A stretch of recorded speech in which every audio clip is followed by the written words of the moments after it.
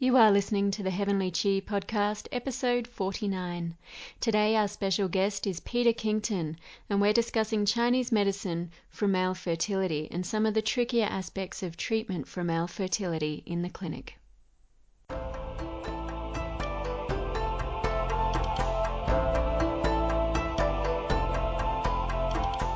Hi, everybody. I'm Fiona Gitcham.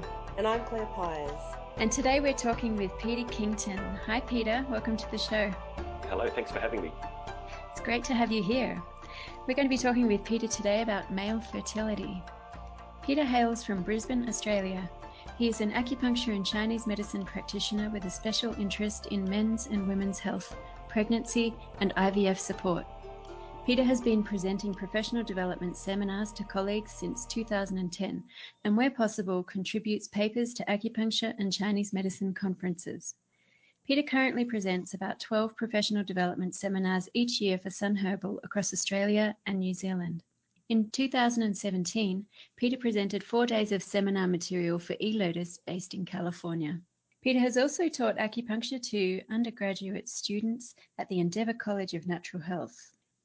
In addition to his Chinese medicine qualifications, Peter holds a Masters of Reproductive Medicine from the Medicine Faculty within the University of New South Wales. Peter also holds a master's degree in History and American Studies and a graduate certificate in Higher Education and a bachelor's degree in Politics and History. When he's not working, Peter likes eating nice food, drinking good coffee, and sampling fine wine. All invitations will be gratefully accepted. The Heavenly Chi podcast is produced for your enjoyment and professional development. Show notes and continuing professional development resources are found at www.heavenlychipodcast.com. You can add Heavenly Chi podcast to your favorite RSS feed, iTunes, or Stitcher. You can also follow us on Facebook. All links are in the show notes. We hope you enjoyed today's episode, and if you really do enjoy listening to our show, please rate us on iTunes.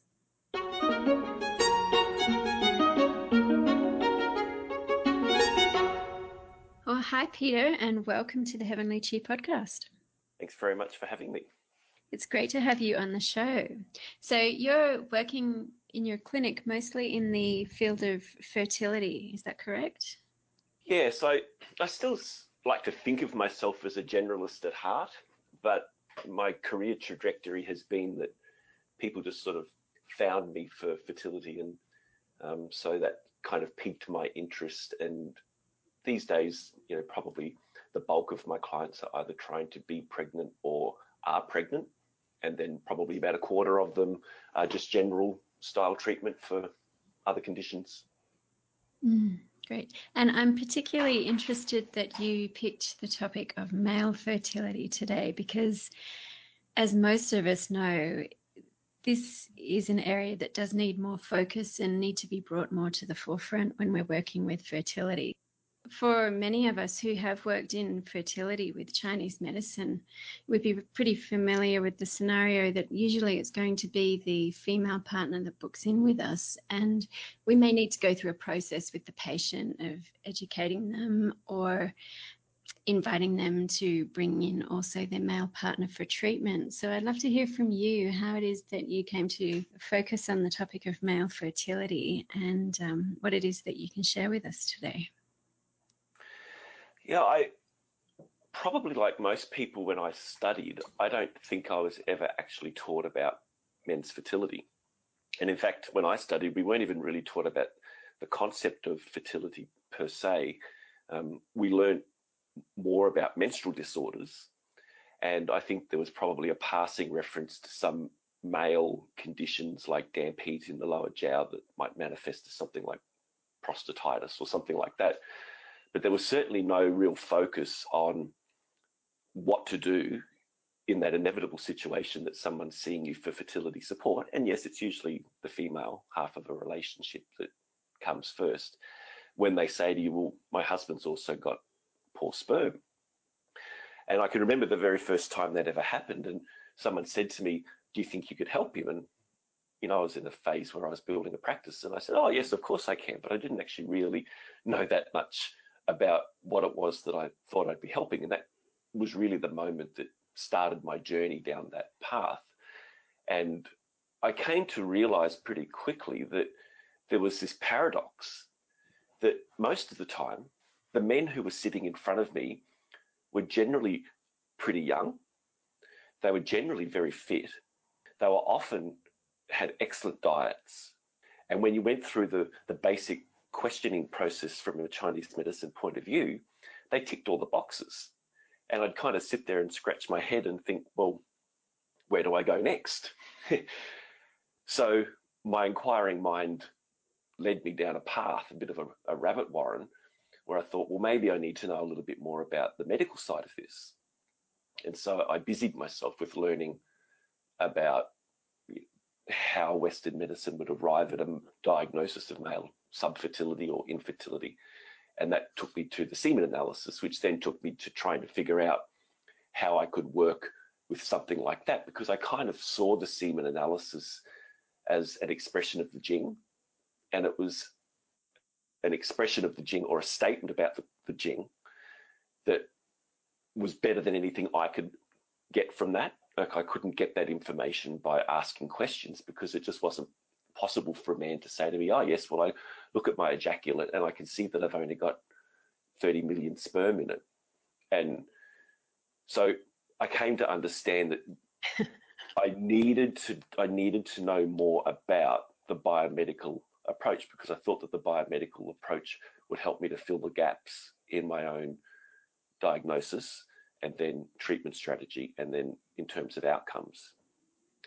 So that's really where it came from. It was born out of a lack of knowledge on my part, and then over time it's been kind of embracing this amalgam of two systems and putting them together, that I think the semen analysis is not the most perfect diagnostic test either, but it's probably the best test that we've got. So if we've got that there and we've got our system of medicine that sits over there, they kind of, at the end of the day, confirm each other.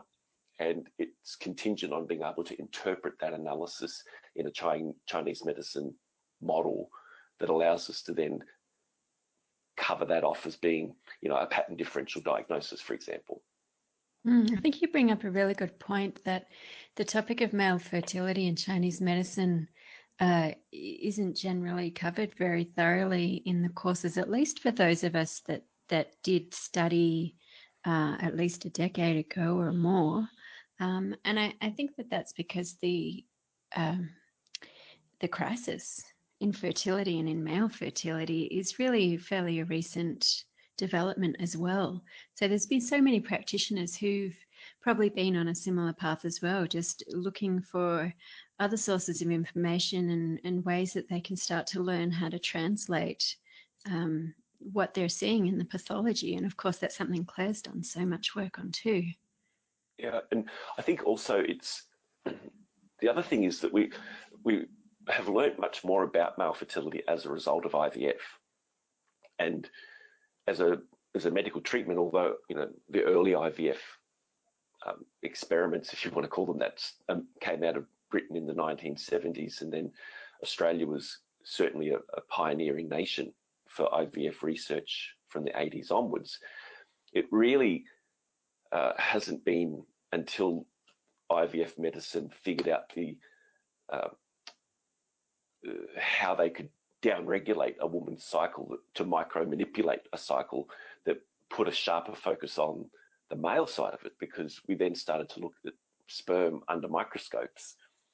And so really our knowledge of the sperm and the male half of conception is really, really just in its infancy.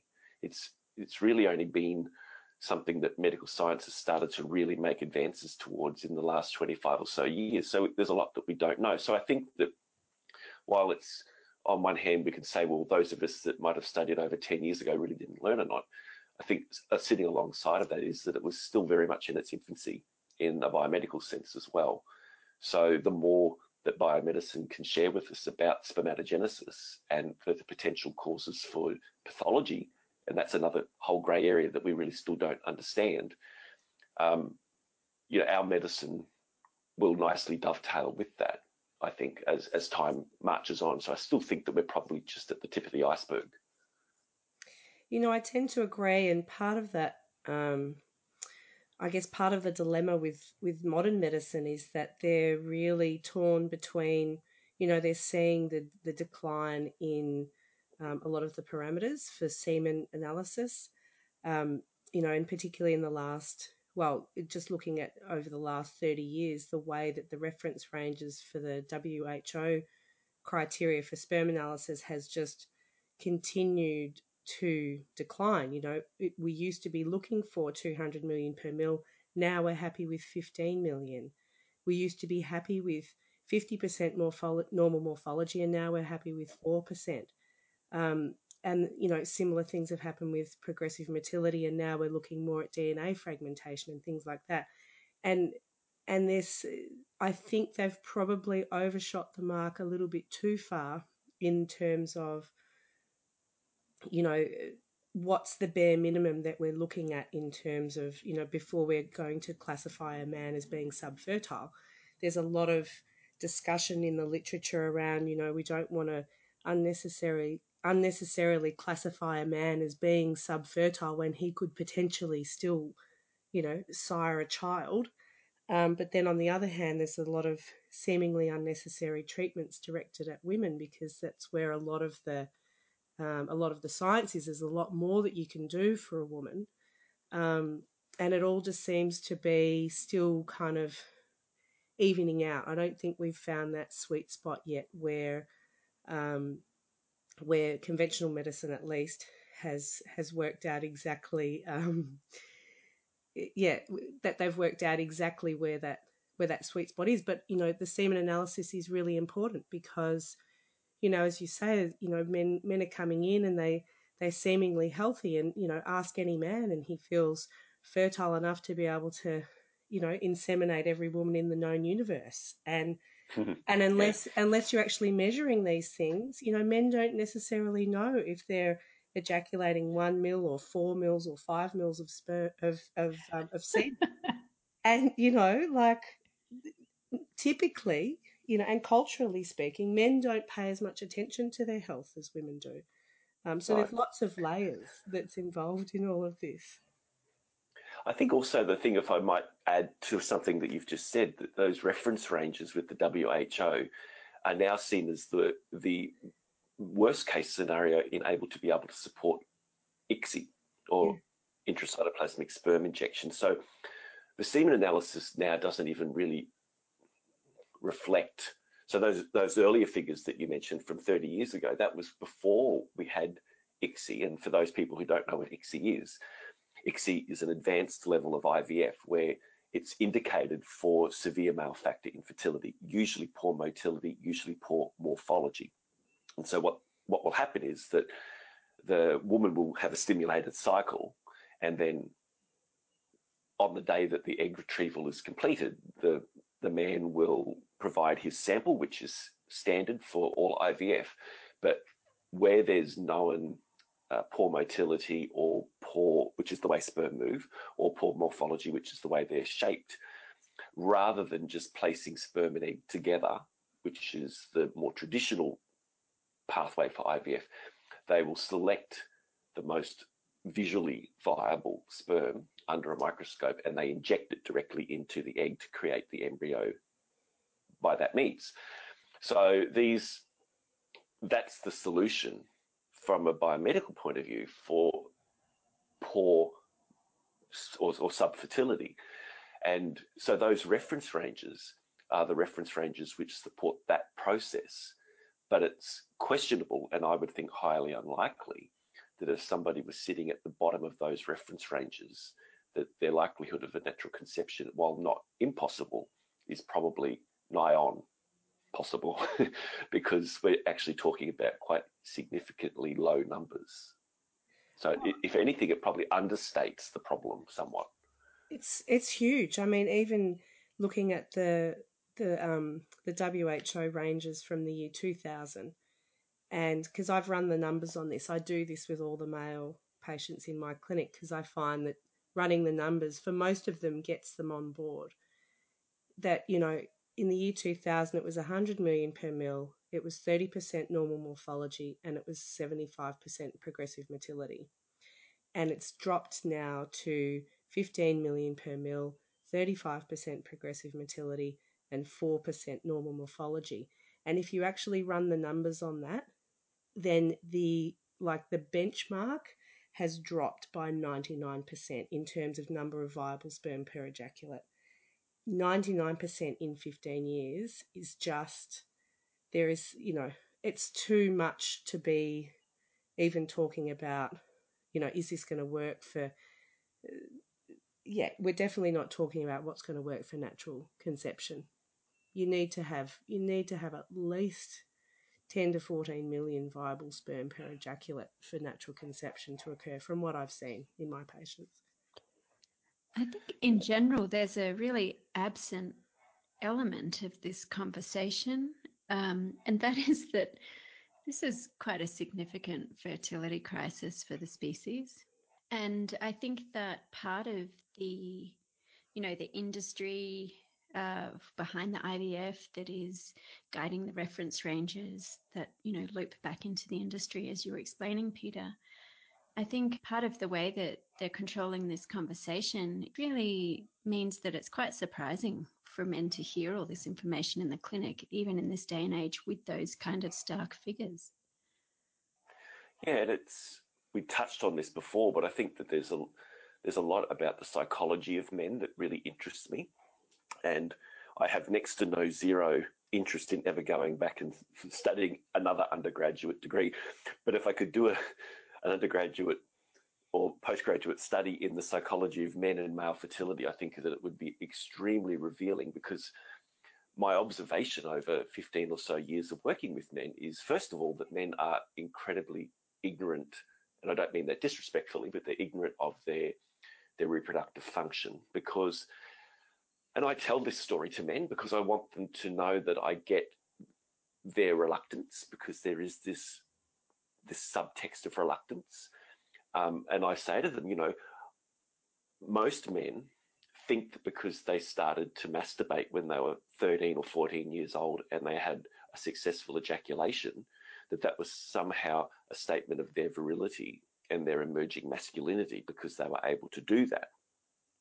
And they understood that. But what it does is that it embeds this culture that it's all about, that their sexual function is this statement about their masculinity. And they're none the wiser that what they're actually ejaculating may well have been blank from the age of 14 or 15. They could actually have been inherited this, and no one would know any different. And where a young woman may start menstruating at 13 or 14, and then she gets heavy periods and she has pain, and so her mum recognises that as being something that's debilitating for her, and so mum takes her off to the doctor, and usually what happens is they put them on the pill. So that process for the female is very much medically entrenched, because here's a problem, here's a pill. Now, we also know that creates problems down the track. But I think because women have that monthly cycle from a reasonably young age, women are much more alert to changes in their cycle, and so that might mean something. B, they're much more in tune with their bodies because they feel the fluctuations of the cycle, and there's certainly a physiological basis to that, with pulsations of GnRH and FSH that make women feel different at different points in their cycle.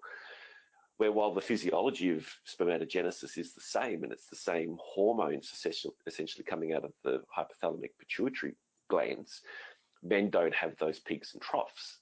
And so, the young male just feels aroused, and so they do what they have to do, and they're none the wiser.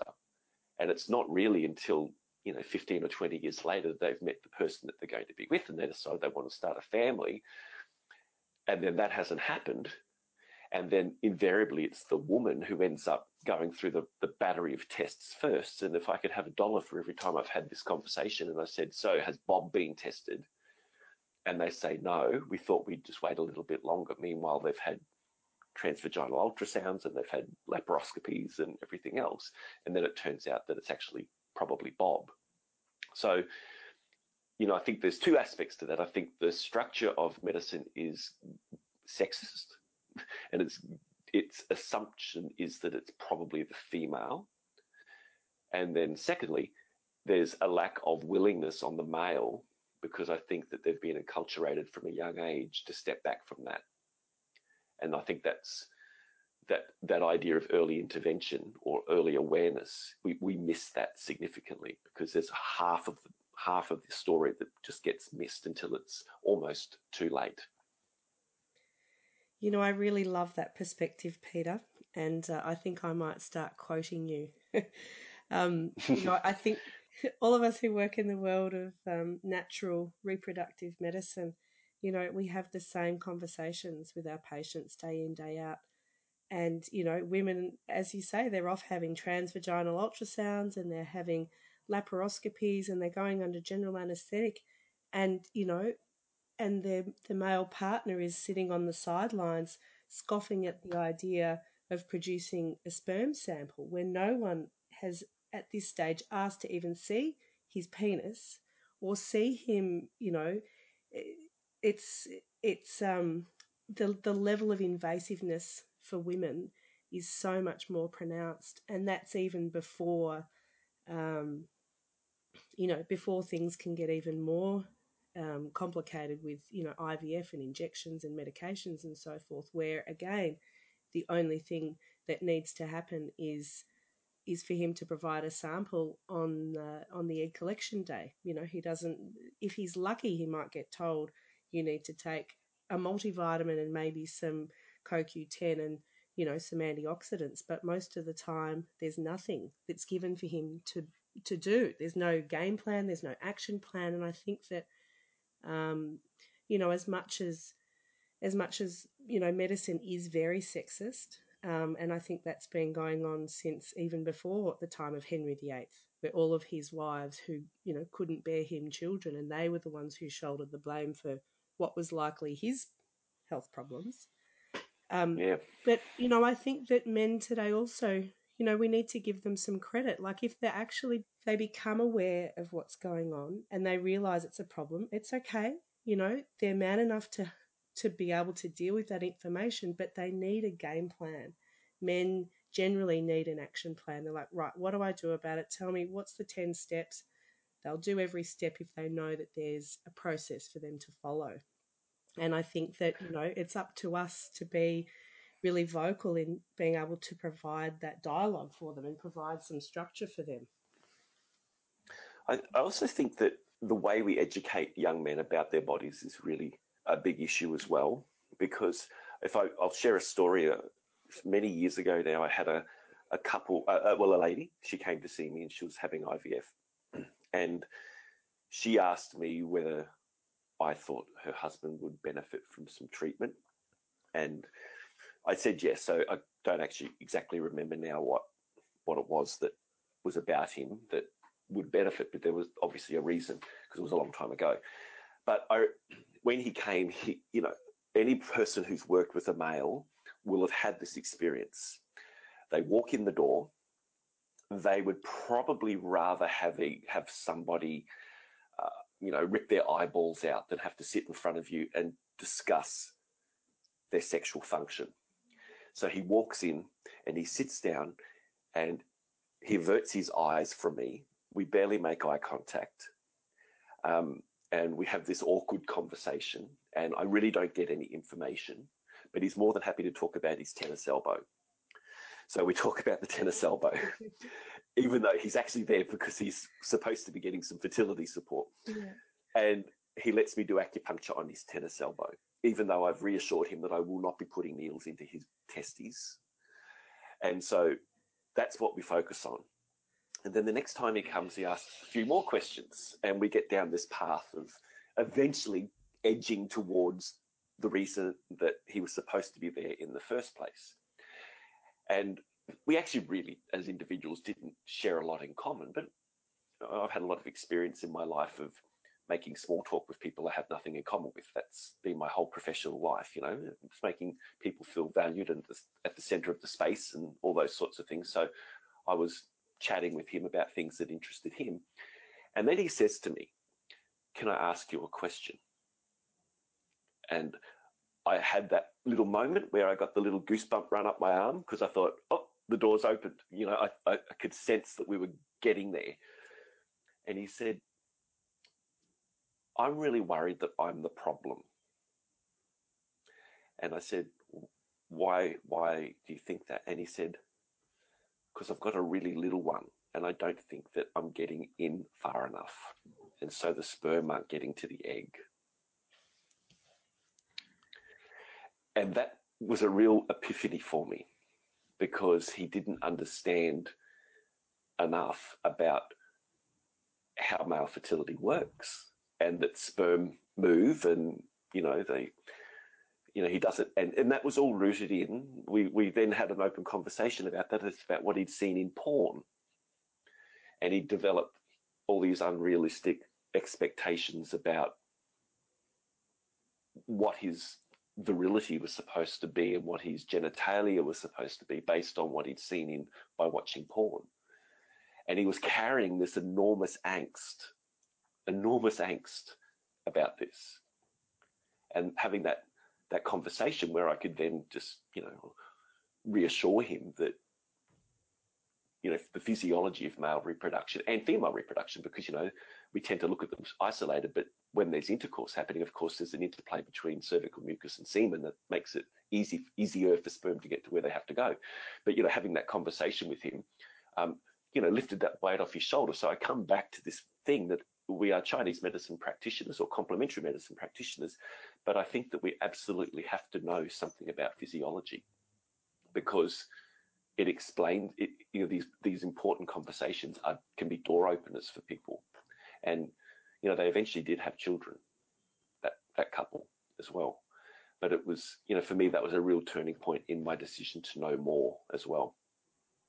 It's so interesting the way that we take a lot of, there's a big learning curve, I think, as you described earlier, in each of the practitioners that I know who specialize in fertility and treating fertility have done a lot of additional study of some sort. But I think, a lot of the information can be categorized by us as common sense or common knowledge. And, sometimes having patients like that can serve as a really great reminder that, the information that we know and that we understand about the way that reproduction happens, it's not common knowledge. And sometimes just sharing that knowledge with your patients in a way that they can understand can make a really, really big difference for them, whether whether it comes down to that's the reason that they're not pregnant, or even if it's just to help them feel better about their scenario if they've got some kind of misconception that, it's a really important role that we can play for our patients. And that's a great story. It's one of the goals of good practice. I think that we dispel myths, and knowing stuff is, as a practitioner, is how we dispel myths. We don't. I always struggle when someone says, "Oh, I read on the internet that, if I stick my legs up the wall and drink warm tea, that's going to help implantation." What do you think about that? And I hose that stuff down because I don't have any intellectual authority on that. I don't know. And I'm very comfortable saying to people when they ask me things like that, I don't know. But I do make sure that what I do know, I know well. And I can be very confident in presenting, good factual information to people. And men are left brain. If we want to do that men are Mars and women are Venus thing, men are much more left brain, and they're less emotionally invested in having children. They might want children, but they don't have the same type of emotional investment that a woman does, because for those same physiological reasons, there's fluctuations, intense fluctuations, and changes in the fluctuations in female reproductive hormones that make them feel horny at the midpoint of their cycle because they're surging with estrogen and LH. But men don't get that. Men are always they're always ready to go. And, there's just there's a different psychology with men, that we can't, if we work with women, we have to know how to work with women. But if we work with men, we have to know how to work with men. And men have that much more left brain trajectory. And earlier, Claire, I think you said about, going through the story with them and the facts and crunching the numbers. They like that sort of detail. And they just want to know, how can you help me?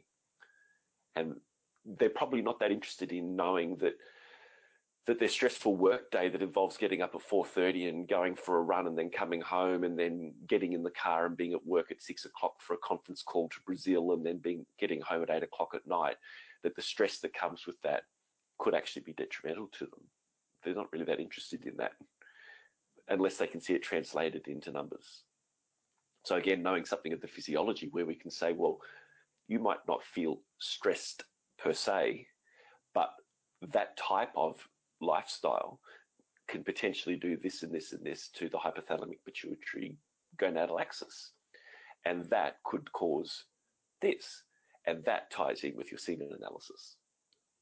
Are there other things that you do, Peter, in terms of specifically treating this demographic, the male fertility patient, that differ to other ways that you may communicate with or educate your patients? Yes, one of the things that I've established over the years is I send men a questionnaire before they come, and it asks them questions about all the things that they don't want to tell you necessarily, that they can put it in writing. I love the pre-questionnaire. Yeah, I used to have one for women, and then I thought, actually, I don't really need to do this with women because women are an open book. They're used to saying whatever they need to say about their body, and I always felt like I got what I needed to get. So I kind of ditched the female one. But I have always found great value in this male questionnaire because I'll ask questions like, how many times on average a week would you have intercourse? And they might put 1. And then the next question will be, how many times a week do you ejaculate? Without actually saying it, but what I'm essentially asking them is, well, how much do you masturbate? And quite often it will be 6 or 7 times. So they often don't like to tell you that verbally because men find it very difficult to have that honest discussion because, there's all sorts of cultural taboos around what you do in the privacy of your own shower cubicle. So, I find great value in those questions. And I ask things about, pain. Do they experience pain during ejaculation or do they experience it after ejaculation? Just the types. It's not a long questionnaire. It's only probably 2.5 or 3 pages long, but it's basically questions around their sexual function, which is the sticking point for a lot of men because they have trouble articulating that. Or I also think that a lot of men have trouble being honest about it because they don't want to feel judged by it. Now, maybe because I'm a male, that might be a different dynamic as well in the treatment room as opposed to female. And, both of you would be able to give a different perspective on that. And I have found over the years, I think that as men have certainly, or as IVF has become more common, I think the issues around male fertility probably are, there's a greater level of awareness. And I think that if we compare, say, a client that we might see in 2017 as opposed to that man that I saw back in 2005 that was worried about the length of his penis, I think I'm seeing less of that type of thing now because I think the men that we get are probably a little bit more exposed to the greater knowledge. But certainly as a man, I used to find a certain level of reticence in having those conversations with me. So that's why I developed that questionnaire. And sometimes I focus quite heavily on that. It just depends on what they say in the questionnaire. Often I find that they'll eventually tell me a different story to what's in the questionnaire anyway, as time goes on, and that trust develops between me and them. Mm. Yeah, I think the questionnaire is a great idea, and it definitely inspires me to get myself into gear to actually get that done because we've got a women's, well, we have a women's questionnaire and a man's questionnaire, but we don't have a fertility specific male section, which I think is really important because I've had patients where there's problems with where the man doesn't get a morning erection, for example. So has problems with getting an erection, but doesn't have a morning erection, which is obviously a bigger problem. Yeah. And there's that's right. Other information as well that can be it can be really hard to get from within the confines of the consult. And just touching on your point of the male versus female practitioner, I guess we all have our own individual ways of interacting with patients, but I do either directly or indirectly hint at that I'm not going to ask my patient to take his pants off. Even though we're talking about fertility, we're treating fertility, I'm not going to put needles anywhere near his genital area. And I try and cover that off. I mean, I like, it's funny, but I try and cover that off in the first 10 to 15 minutes, because then there's a palpable relaxation that comes after that. Yes. And then like I said, I have that as an FAQ on my website. You mentioned, Claire, about the men who wake up with the morning erection. So, one of the things that I do other than work as a practitioner, of course, is that I teach these seminars. And the very first seminars that I ever taught were about men's and women's health and fertility. And I think one of the questions that I have on that questionnaire is about the morning erection, because if there's an issue, especially of erectile dysfunction, there's probably two very common pathways in that. And the first one is that it's a hormonal issue, or that it's a psychological issue. So some men, and we also know that the erectile function certainly is not necessarily linked to libido. So a lot of men don't understand the difference between the ability to achieve an erection as opposed to achieve and maintain an erection to orgasm, as opposed to desire. So there's three different things there. And I actually try and tease that out in that questionnaire. So I ask a question around their desire, and I get them to scale it on the 1 to 10. 10 being can't get enough, and actually use those words on the scale. Can't get enough, and 1 being can I have a cup of tea. So, and I use that, they're the two parameters on the end of the scale. So I get them to rate their overall desire for intercourse. And then I ask them, do they frequently, and I think frequently, not necessarily every day, but frequently wake with an erection. And then I ask them, do they have difficulty achieving an erection in the company of another person? Do they have difficulty achieving an erection in their own company? Do they have difficulty achieving orgasm in the company of another person? And do they have difficulty achieving orgasm in their own company? So by structuring the questions in that way, it kind of filters out whether or not there's a predominance of psycho-emotional, which would be typical of the person that might be able to achieve the erection, but then they lose it, so therefore they can't ejaculate, as opposed to the person who just has trouble having erections. And that could be telling us two different things about whether our focus needs to be on the psycho-emotional aspect of it or on the physiological aspect of it.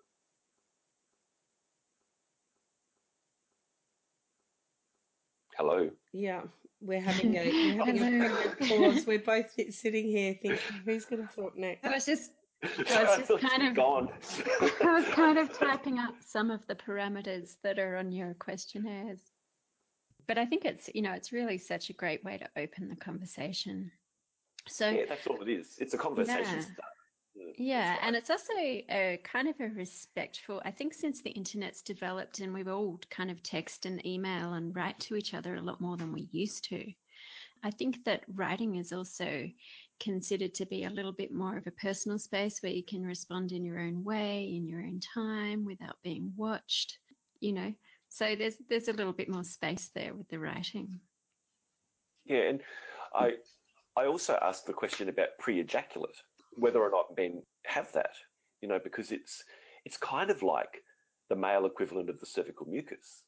I have to then explain that, and I say, well, when you become sexually aroused, do you notice that you sometimes get a clear, watery, but sticky, and stretchy sort of mucus that comes out the end of the penis, but this is before you ejaculate.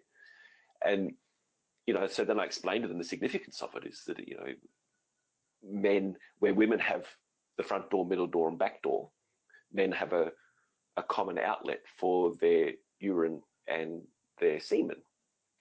And that the nature of that common outlet is that you're urinating much more than you ejaculate, so it can become hostile to the semen. So the idea of the pre-ejaculate is that it kind of lines the urethra so that it allows for the protection of the semen and the sperm while they make their way through it. And so again, that's something that a lot of men, some men produce much more of it, and so they are abundantly aware of it. Other men produce much less of it and perhaps don't really know it's there or haven't really thought much about it because they've just probably seen it as part of the overall package of ejaculate that comes, like they might not have necessarily focused on it. So putting those sorts of technical type questions into a questionnaire gives them time to reflect on it. And I might not actually act on that information at the very beginning of the consultation process. I might actually let that sit for a couple of sessions, and then I'll come back to some of those things. If I get that sense that this is a person who's not overly comfortable having the conversation in the first instance, but we build that rapport, then sometimes I'll go back to that questionnaire and start asking a few more follow-up questions, knowing that I'll probably get much more reliable answers. If you've got men who are completing this information on the questionnaire, even if you don't necessarily bring it up within the consult, are you taking that information into account with what you're doing with them from the start? Yeah, I think, I mean, I don't always do it that way. I'm probably more likely to do it that way if I think there's enough evidence sitting in front of me to give me a clear starting point. And then I might go back to it later on just to confirm that.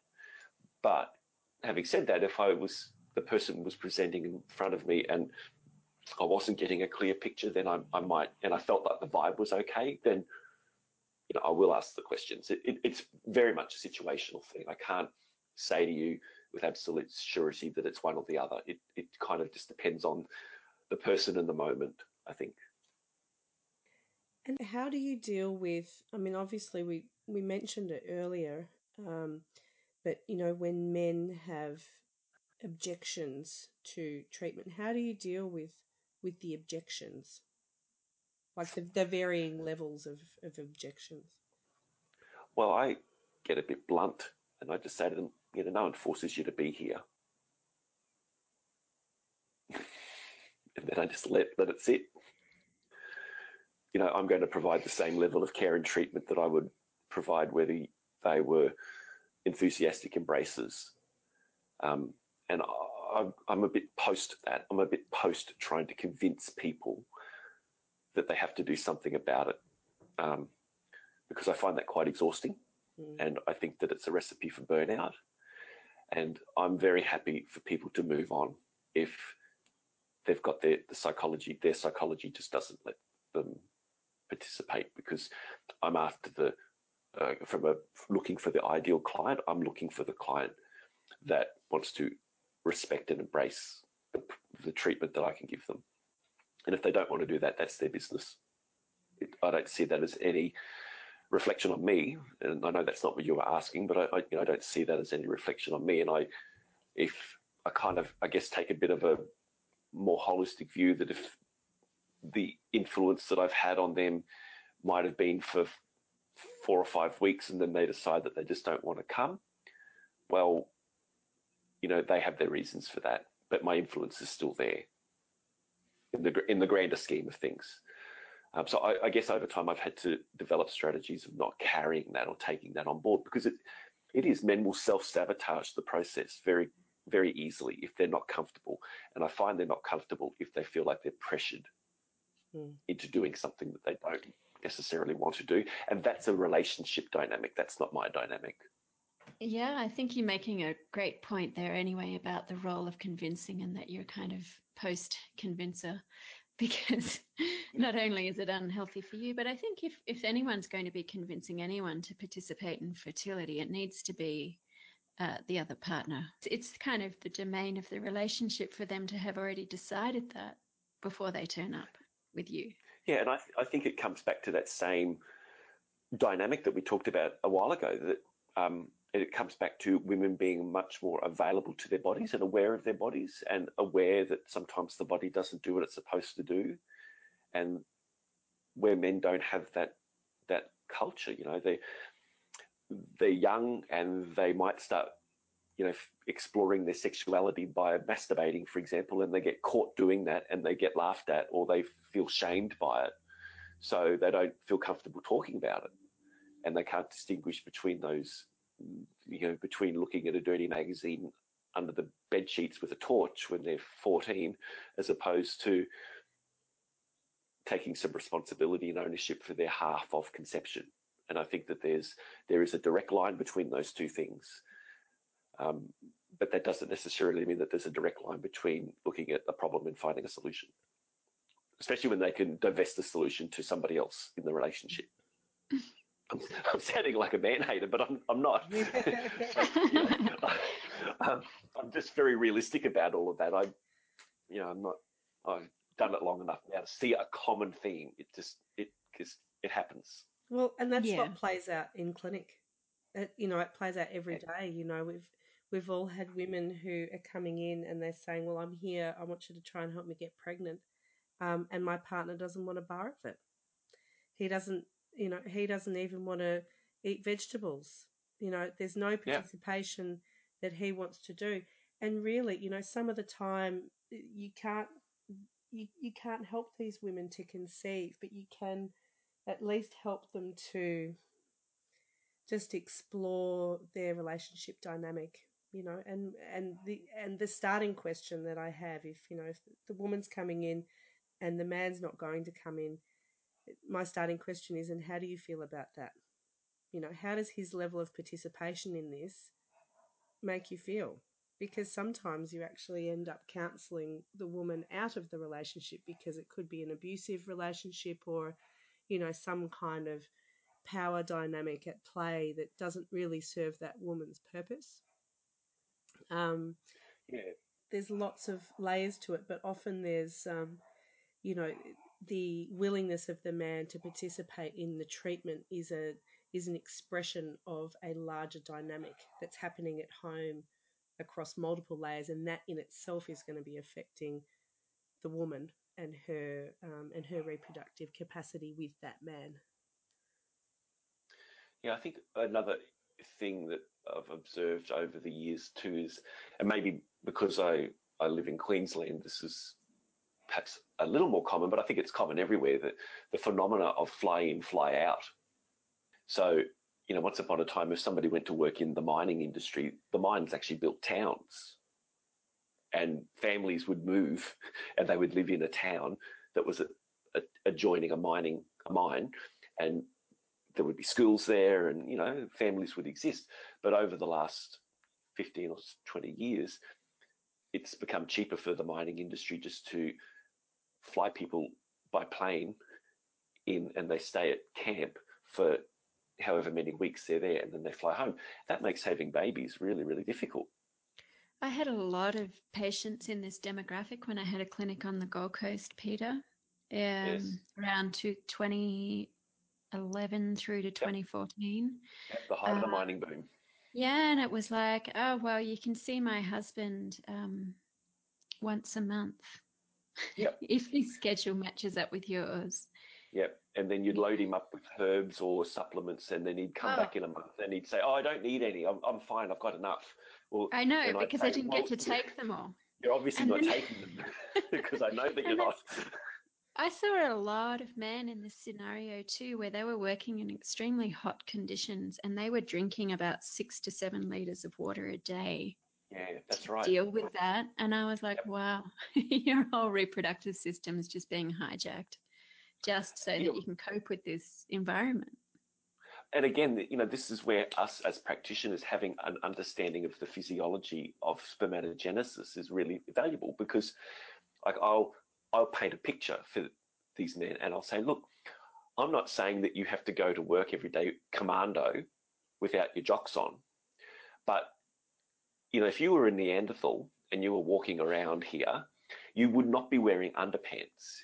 Your balls would be swinging in the breeze. And they'd be swinging in the breeze for a reason, because your testes are what we call an homologous structure. So they are to men what the ovary is to the female. But for the ovary to function, it needs to be at an optimal base temperature of around 36.2 to 0.3 degrees Celsius during the follicular phase. But for men, we need the testes to be cooler. So this is why they hang outside. They're not meant to be sucked up to your body with a pair of jocks. They're not meant to be held in place for 20 hours a day with a pair of tight work pants.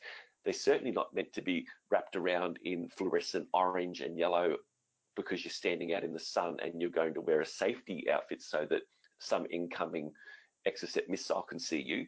They were never meant for that. So you're baking your balls, and I use that expression, you know, you bake them. And we have to figure out a way to cool them down, because hot testes fragment sperm. Yeah. And there you've got your morphology issue. And so again, you know, having that working knowledge of physiology and delivering that message in a language that resonates to them is really, really valuable.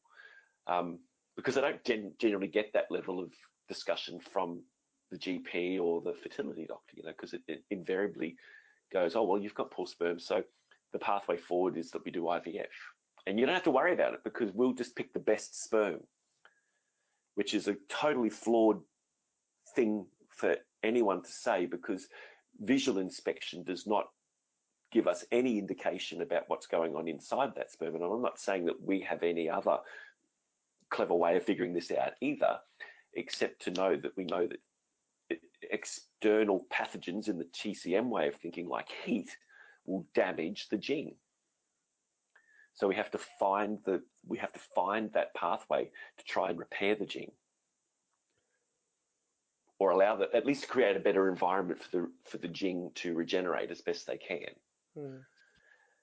Yeah, definitely. I don't know how you two are going for time, but I wanted to ask Peter if you have any.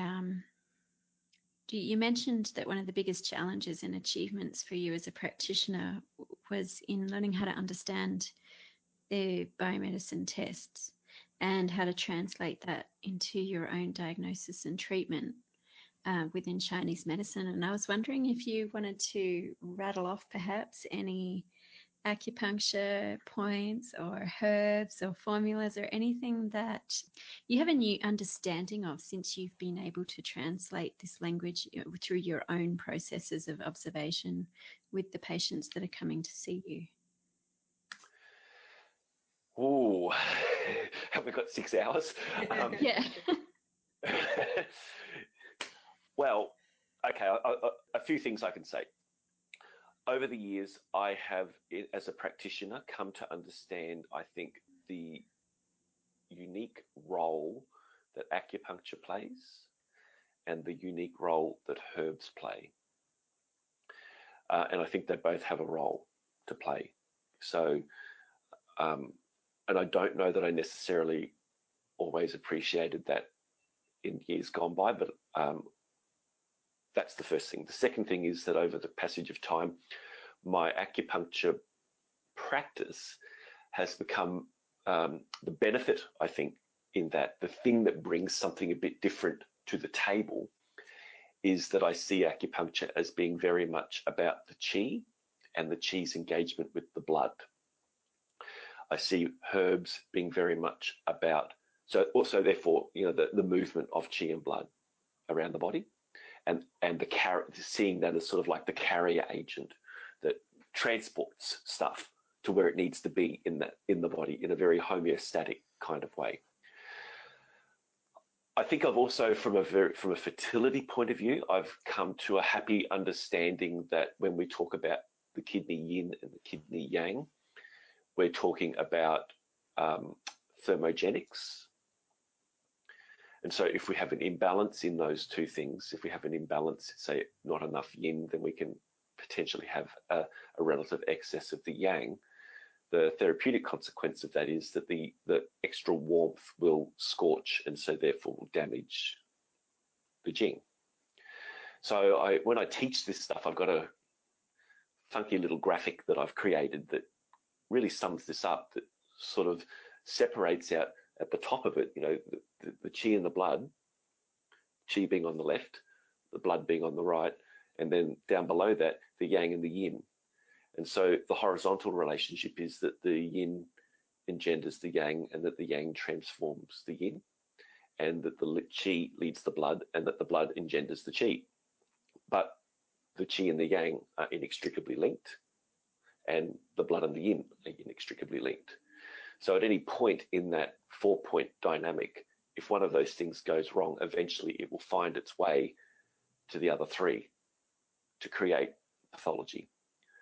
So that's how I explain it to other practitioners. The way I explain that to patients is very different because they don't have that knowledge, and I don't think that they really care to know that knowledge, and they don't have the depth of the knowledge. But I explained it to them in a way that Chinese medicine, that if we had that particular man sitting there and I was sitting here and we had a fertility doctor sitting next to me, at the end of the day, we're going to be talking about the same man. We're going to be talking about the same problem that he has, but we're going to be looking at it through different sets of glasses. And the glasses that I look at it through is a very circular set of glasses. And the way that the doctor will look at it is a very linear set of glasses. And so we place a lot of emphasis on the environment for where sperm can develop. And by looking at the environment, that includes obstructions to the environment. So cysts or varicoceles or perhaps scar tissue. Again, one of the questions I ask in my questionnaire is, have you ever sustained a serious injury to your testes? Most males at some point in their life have copped a cricket ball or a punch or a kick, or a child that's squashed them, or that's very common. But it's interesting how many men will actually tell you about the time that they had a significant injury, like the man I had that was taking some drugs once, and he jumped a fence and he speared his testes with a picket fence when he was 22, Wow. So I try and relate all those life experiences back to how that could manifest to an obstruction of the qi in the blood, or a relation, or it's kind of like an imbalance between hot and cold, and that we need moisture and we need the right temperature to facilitate the growth of sperm. That's basically how I dumb that down. And then I try and link that back to things that they've told me in the questionnaire or that have come up in the conversation that can account for why they might have the problem that they've got. So, that's kind of condensing a 8-hour seminar down into 3 minutes, but, that's kind of the approach that I take with that. Thank you. That's great. That's good. I wonder if I can get your opinion on this, Peter. It occurred to me actually last month when I was running a seminar for practitioners, and we were talking about male fertility, and we're talking about classical formulas, and we were talking about the use of the I guess one of the more commonly known formulas, Wu-Zi Yangzong Wan, which is the 5 ancestors. C eugenic supporter. Yeah. Oh, there you go. You know the name in English. And interestingly, we thought, well, just as an exercise, let's look up the classical dose and the classical way it was meant to be prepared, because it is meant to be prepared as a 1. So for those listeners who've heard our episodes with Simon Feeney and the way that we've discussed, preparing tongues as decoctions, preparing sans as powdered raw, and preparing wans as honey pills tends to give better therapeutic effects. And so we were, just as a matter of exercise, we went through and looked at, okay, well, what's the amount of herb that goes into this particular formula? And it ended up being, by the time you mix it with honey, it was going to be close to 1 kilo of herb mix you'd end up with. And the dosage that you take it at, which was, the number of pills per day, was going to last around, I think it works out to be about 102 days. And I thought, wow, this is fantastic, that back when this formula was invented or was created or thought of. It was built into the instructions that, a man, in order to improve his ability to father children, would need to take this formula for 100 days, which is not far off what we know in modern medicine to be that period of spermatogenesis. Have you done any thinking on things like that, or am I the only nerd out there? No, we can be sperm nerds together, Claire. Excellent. Yes, there's something for the business card. Sperm nerd. Chinese medicine practitioner and sperm nerd. Love it. Okay. I'm so pleased that you've brought this up, because early on, I would talk to men in my process of explaining spermatogenesis, about that it takes about 70 days for the actual spermatogenic activity, and at which point the sperm then go and reside in the epididymis, the caput of the epididymis, and they sit there for about another 21 days, and that's where they do their final maturation, and then ejaculation takes place some point thereafter. So generally speaking, we're looking at about a 90 to 100 day life cycle for the development of the sperm. And what I think I came to understand was that was that men in that left brain thinking, what they heard was, oh, good, in 3 months, I'm going to have good sperm again. And so in 3 months' time, they'd go and have a semen test and be disappointed with the result. And so I've really thought about this. And I think a lot of what we do, and this is just entirely my reflection on this, this is just my thinking on it, is about the environment. So it creates the better environment.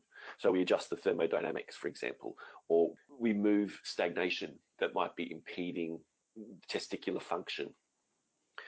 But just because you start to do that today doesn't mean that everything's rosy and that in 3 months' time you're going to have an improved sperm count, because it just doesn't work that way.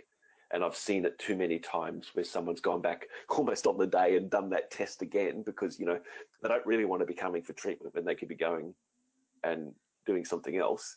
And they'll go and get it and they'll say, oh, well, the results aren't what I was looking for, even though there are changes in that. So I think this is one of the challenges that we face, because our medicine is an incremental medicine and it's not necessarily a quick medicine. And if you want fast results, well, then you probably should be doing acute musculoskeletal treatments, because you will get fast results with that, where someone comes in, they've kicked their neck up and you treat it and they walk out feeling 80% better and they come back 2 or 3 more times and it's resolved. But when we're doing fertility treatment, we're dealing with the deepest layers and the most finite substances. You cannot get anything more refined or more finite than the Jing. So I think when we take a formula, say for 100 days,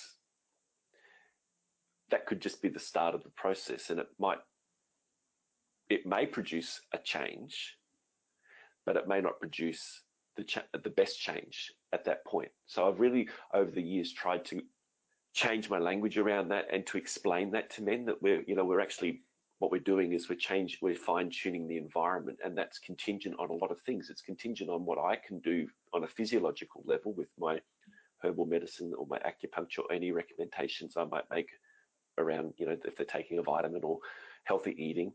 But it's also those other things like, if they've got damp heat, well, they just can't be going and drinking beer and having a 6-pack on a Friday and Saturday night. But they do. So they kind of divorce themselves when it suits them to divorce themselves, but then don't take responsibility necessarily for the slower outcome on the other end. So, I think there's only the herbs, acupuncture, supplements, etc., provide a really strong foundation for change, but there is also always going to be that other side of it that requires that man to make the changes on their end of the equation as well. And that's the diet, that's the lifestyle, that's thinking about the types of clothes they wear, that sort of thing that we just don't have any influence over. That's the other part of the story, that we can advise, but we can't follow them around all day, every day to know that they're actually doing that. And that requires from them a long-term investment and commitment to make sure that they're doing the right thing. And I think that's often where the process comes unstuck. Has that answered your question? Yeah. We're off on a tangent. Yeah, I think I sort of tangentialized it. That's fine. Tangents are great. We always have tangents on this show. Our show's made of tangents. All the angles possible. I think and what you mentioned about the lifestyle changes being just as important as well. I mean, how many times are we asked, do I really have to stop drinking alcohol? What about caffeine? Yeah. Can I have it just like one beer a day? Like just one? Is that okay? And I say, what? 1 6-pack or one beer? Like they want to jockey. They want to trade you. Well, if I give this up, can I have that? It just doesn't work that way. No. Well, and imagine if we could write leave passes for our patients from their own physiology. We could take bribes and all kinds of things. Imagine that. Look, if you just don't have any beer for 12 weeks, I'll write pass on your form and you can have a baby. Yeah, that's right. Because then there's always but such and such, my mate, he goes out, he gets really drunk every weekend and they've had 4 kids. So why do I have to do anything that you tell me? We've all heard it many times before. Yep, and we also hear that from women when they say, "Oh, I get so angry when I go to the shops and I see that great big fat woman drinking that Slurpee and having a Krispy Kreme donut, and she's got 4 children. That's not fair. And here am I, and I eat organic food and I do this and well, we're not all created equal. That's part of that's right. The beauty and the frustration of life. Sometimes. Well, what my response to her is, yes, but you'll probably live long enough to enjoy your children. She's probably going to die of diabetes or have some sort of cardiovascular event when she's 48. Yeah. Not to mention the gift of health that's given to the child with the state of the parent. I used to always say that I don't do fertility work really anymore because I found it very, very difficult because of all these reasons and moved into kind of different areas. But I used to always say, well, look, the thing is that this person who can get pregnant without trying actually has an imposition compared to you in terms of how consciously they're going to bring this child into the world and what kind of health they're going to pass on to their child as well. Yeah. They're the macro questions that a lot of people struggle with. And I think part of the reason they struggle with them is because the nature of reproductive medicine, as in biomedical medicine, is very reductionist. So A plus B will give you C. So we'll stimulate your ovaries, we'll get the best sperm, we'll put them together, and we'll put an embryo back in you. Yeah. And it doesn't matter that it doesn't matter that you snort cocaine on Friday and Saturday night or binge drink. Like that. Don't worry about it. In the oven, out the oven. Ka-ching. Yep. Ka-ching. It's the trend. This is one of you're soapboxing me. I promised I wouldn't soapbox, but it's the transactional nature of reproductive medicine, and it's one of my course libres in my day-to-day work is to try and pull people back from the transactional nature of it. I'll share, if I may, if we've got time for me to share one more little story of somebody. And this is a person.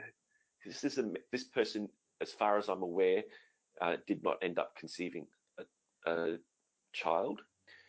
And when he came to see me, none of that surprises me. So I want to state that from the outset. It was probably one of the most complex fertility situations that I'd ever encountered.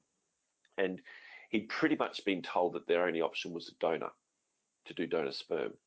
And he had a real problem with that. He really wanted to have a child, but he wasn't at a place mentally where he was willing to give up on his own ability, and wasn't mentally at a space at that point where they would consider a donor. So he came and saw me. So this is where I think having this, knowledge of both systems, and he brought, fortunately, he had copies of every single thing that he'd ever had tested. And I looked through his tests, and I looked for some of the patterns.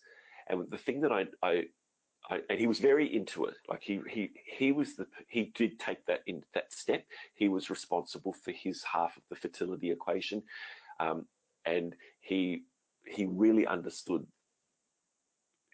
the issues. So I looked through his tests, and I noticed that he had slightly elevated FSH, and he had slightly low testosterone. So I explained to him how those tests can give an indication of the hypothalamic pituitary and gonadal function. And I reviewed everything, and I said to him, I want to be sure that there's something for us to work with before I say to you, okay, let's embark on 6 months of treatment. And then at the other end of it, we turn around and nothing much has really changed, because it was a very complex thing. He had a very low sperm count. He had a varicocele as well, a very, very significant varicocele, very big. And so I wanted that full disclosure there. So I sent him off to go back to his doctor to get more tests done. And one of the markers I noticed that he hadn't had tested was inhibin beta. So inhibin beta is produced in the testes by the cells that hold the sperm. And so it can be an indicator of spermatic failure. So if they have, it's a little bit like menopause. If a woman has low estrogen and high FSH, then that can indicate, either perimenopause or menopause in the absence of a period. And so likewise for men, if they have low inhibin beta and elevated FSH, it's kind of, the FSH reading is actually pretty useless if you don't have the inhibin beta reading, because it doesn't tell you the full story. So I got him to go and get more tests done. And he had, when it came back, he had below reference range inhibin beta. He had elevated FSH.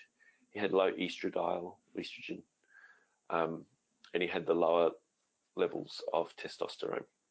So I painted to him a fairly difficult picture for him going forward. But once we had that discussion, he decided that's what he wanted to do. He wanted to give this treatment because he said, I've got nothing else. The doctors can't give me anything else. This is it. So I wanted him to be, in a full disclosure sense, that he should not hope for a miraculous outcome, So I treated him for about 4 or 5 months. And I said, well, let's go and do a test. And he was very compliant. He cut back he didn't drink, but he did all the right things. And I said, let's go and test again and just see what's happening. Now, the interesting thing was that all those reference ranges had gone back into normal. So all those hormone parameters that were sitting outside the ranges all went back to within the normal range, for whatever the range might mean. I know that's another whole story, but it went back into range, which psychologically for him was impressive.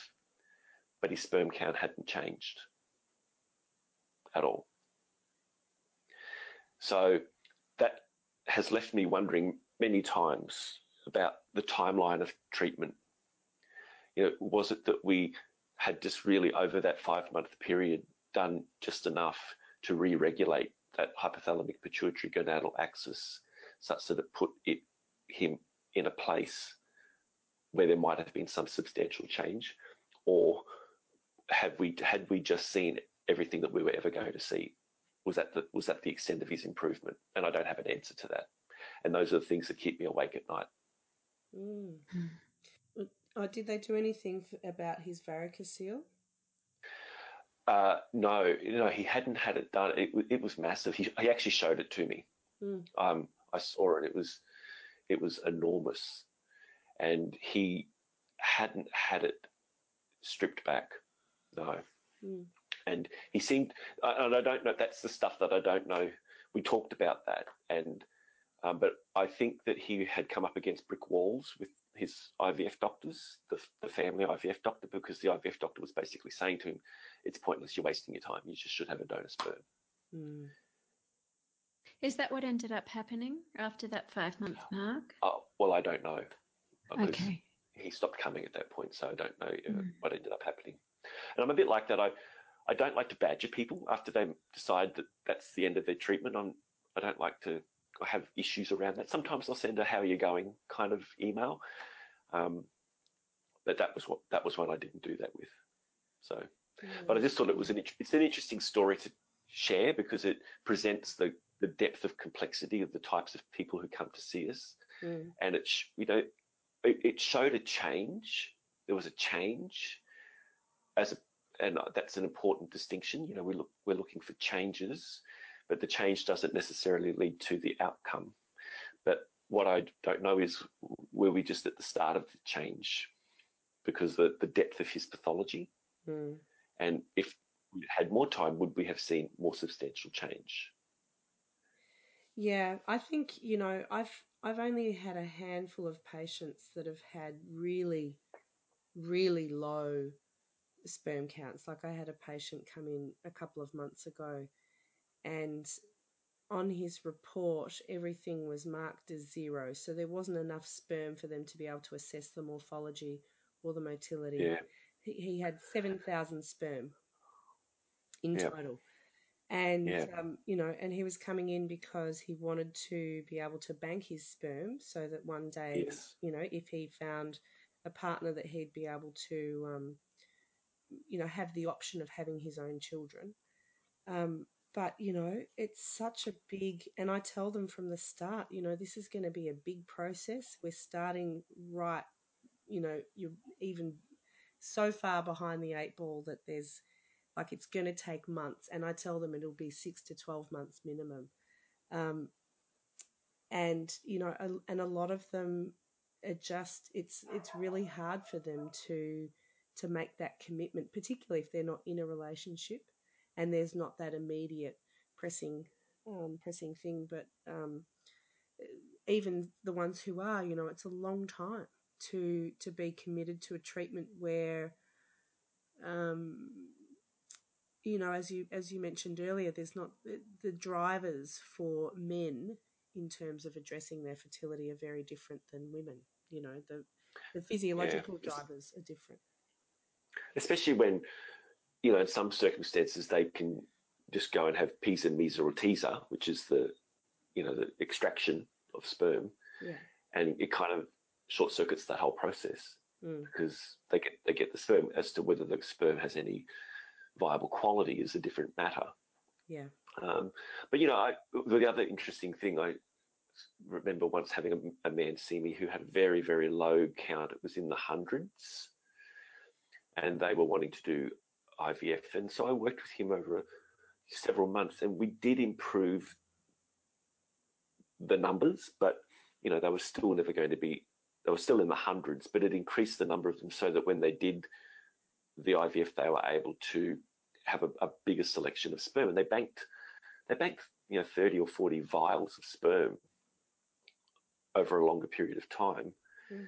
And the interesting thing was, the reason for his infertility was that he'd had cryptorchidism. So cryptorchidism, for those who don't know, is an undescended testy. And they had a son, and guess what? Same problem. Yeah, cryptorchidism. Yeah. But they had a son. They did. Yes, they did. Yeah, but I think it's interesting that he had the same thing happen. Yeah. Yeah. Well, I mean, we're passing on our Jing, and that's a really direct Jing expression too. Absolutely. Yeah. I wanted. Yeah. It's familial inheritance too. Absolutely. I want to share a story, and I'm interested in your insights, Peter. And this is, coming full circle back to the, what we're talking about at the start with the sexist nature of reproductive medicine.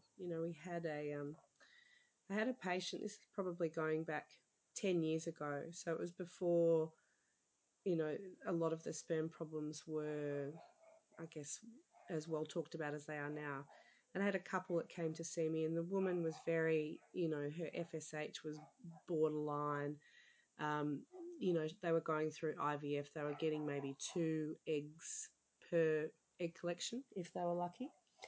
And so she definitely had some problems that needed to be addressed. But I said to her, look, I'd really like to see your husband. What's his health like? And we kind of went through. And at that stage, I didn't have such a defined checklist as I do now. But he started losing his hair at in his early 20s.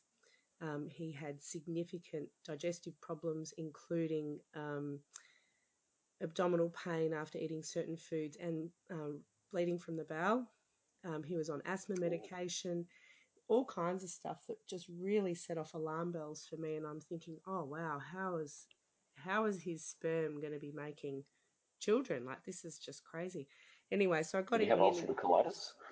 Oh, who knows? He would never go and get it checked, and no one at IVF even asked, because they just said, well, your Yeah. sperm fits in the reference range, so let's go for it. But interestingly, I treated him. He agreed to come and see me, and we made some really great progress, and he worked out the things in his diet that were causing his digestive problems, and the foods that he was eating that was triggering his asthma, and removed those from his diet, and he felt amazing. And I treated him for about 2 months, after which time his partner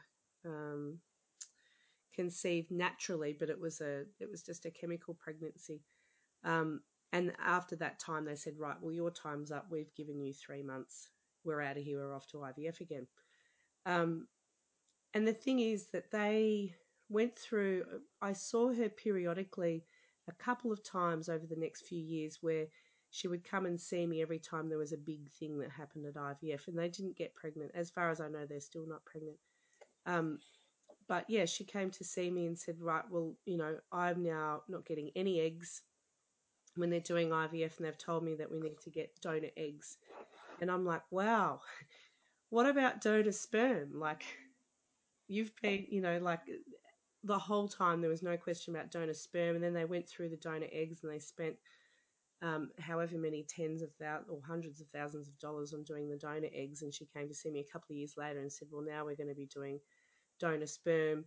Can you help me to start, not being so close to menopause? And it was just such a fascinating process to watch unfold, that from a Chinese medicine point of view, even just from a natural medicine point of view, and looking at sperm as a marker of overall health, and that if there's blatant glaring health problems that are standing out, that if we can fix them, and if we can fix them easily, that is usually going to result in improving the sperm and and the outcome for the couple. And they spent hundreds of thousands of dollars and years of their life, and her hormonal health and overall health would be severely compromised as a result of all the treatments.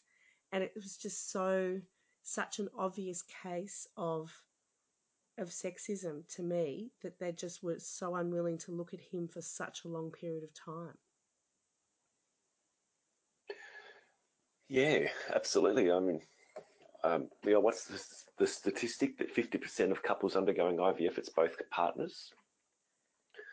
So, tough half. Yep. And yeah, and the other thing that you've kind of alluded to in that story, but didn't say, but from a Chinese medicine point of view, all of that treatment has actually depleted her jing. Yeah. And that's what IVF does. The whole point of it is that it's overt stimulation. So it's meant to recruit multiple follicles in a way that would not normally happen in a regular cycle. So it is actually depleting of the jing. It's shortening the overall reproductive lifespan of that woman by its very nature, such that every time they do that, and the doctors, the model's a bit cavalier towards that. They don't really put much credence into that as being a problem per se. And so you get these situations like where it's actually the male and the focus is not at all on him. It's all on the procedure that can be administered to the woman because she's the vessel that carries the baby, and at the exclusion of the other half of the equation. And there's this idea that, we can just select the best sperm, but it's the best sperm by way of visual inspection. And that's all it is. They're just looking at it under a microscope. And they could look at how it performs and perhaps use that as a gauge, but it doesn't really say anything about the overall vitality or viability of that sperm. And so, time again, they stimulate, they get however many follicles, they get however many eggs, they get how many embryos, and then the cycle fails. And it just keeps getting repeated over and over and over. I treated somebody once who had done 18 cycles, stimulated cycles. Wow. She was 48. Wow. Over 18, how many years? Many. She was 48 and she'd probably been doing them since her mid-30s. Wow. And so she was 48. Wow. And, Gosh. And that doctor was still willing to go there with her. Of money. And yes. A lot of angst. When I teach these seminars, one of the lines I use is, if a person doesn't have a heart pathology when they start IVF, they'll certainly have one when they're finished. And that's a sad truth, I think.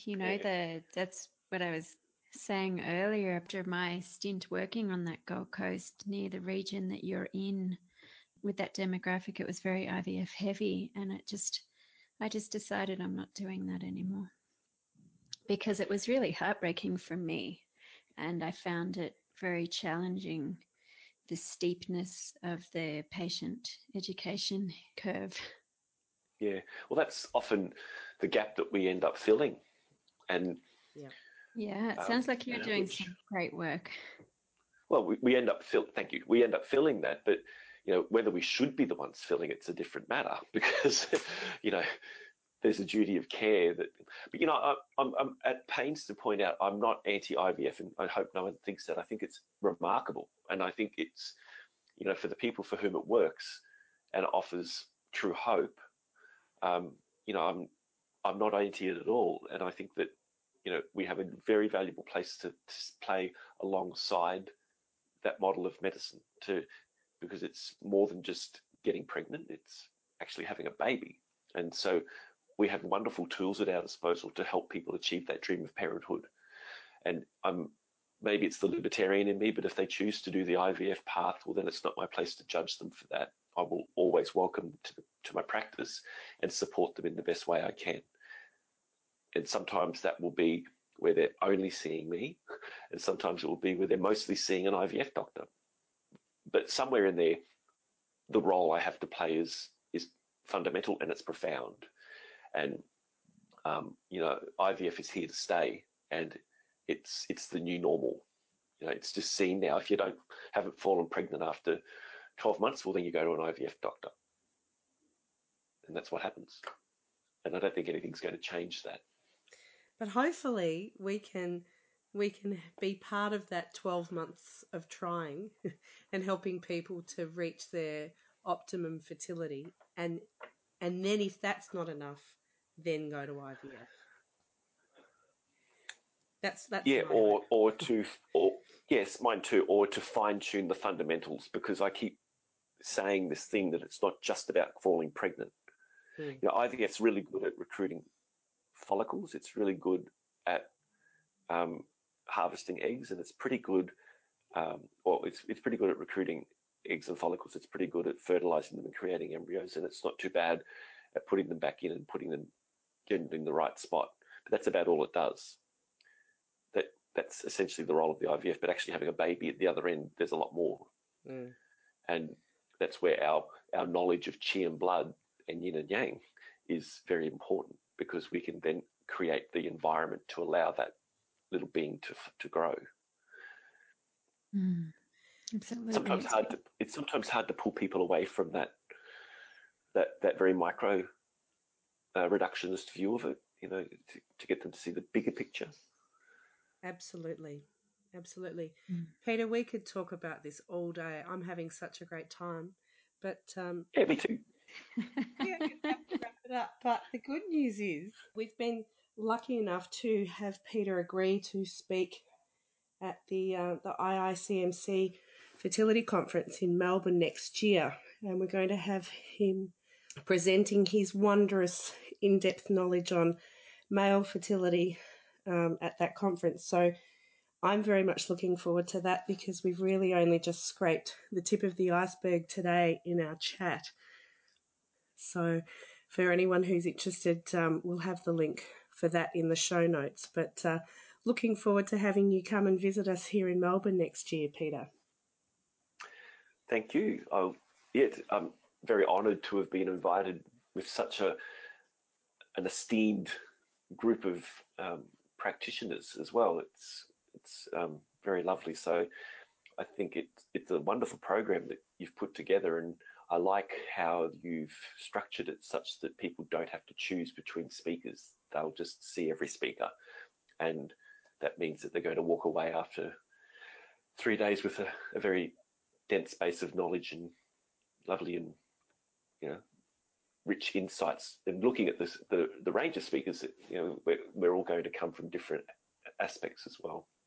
So I'm looking forward to that. But it's always a delight to visit Melbourne on my speaking when I do my seminars. I'll be there again a couple of times before the end of this year. So I always love going to Melbourne. I like to think it is my second home. Well, there's always good food and good coffee here. You know that. Yes. Wow. Well, thanks so much for coming on the show, Peter. It's been really great to talk to you. And Thank you for having me. here's just the tip of that iceberg. But it's such an important topic, and I just want to say, even if people don't think it's that important, it is important because this is human fertility. This is towards the future of our species. And it's not just whether or not we're having babies and procreating and still fertile, but also just what kind of health and constitutional jing, as it's called in Chinese medicine, and genetics that we're passing on to those future generations at this time. I feel fairly passionate about which direction we're kind of steering the species, and that this issue in fertility I feel is really, really important. So I think there's a lot of bridges to be made between all these topics. And I'm curious to see what will be uncovered, by science on these topics over the next 10, 20 years.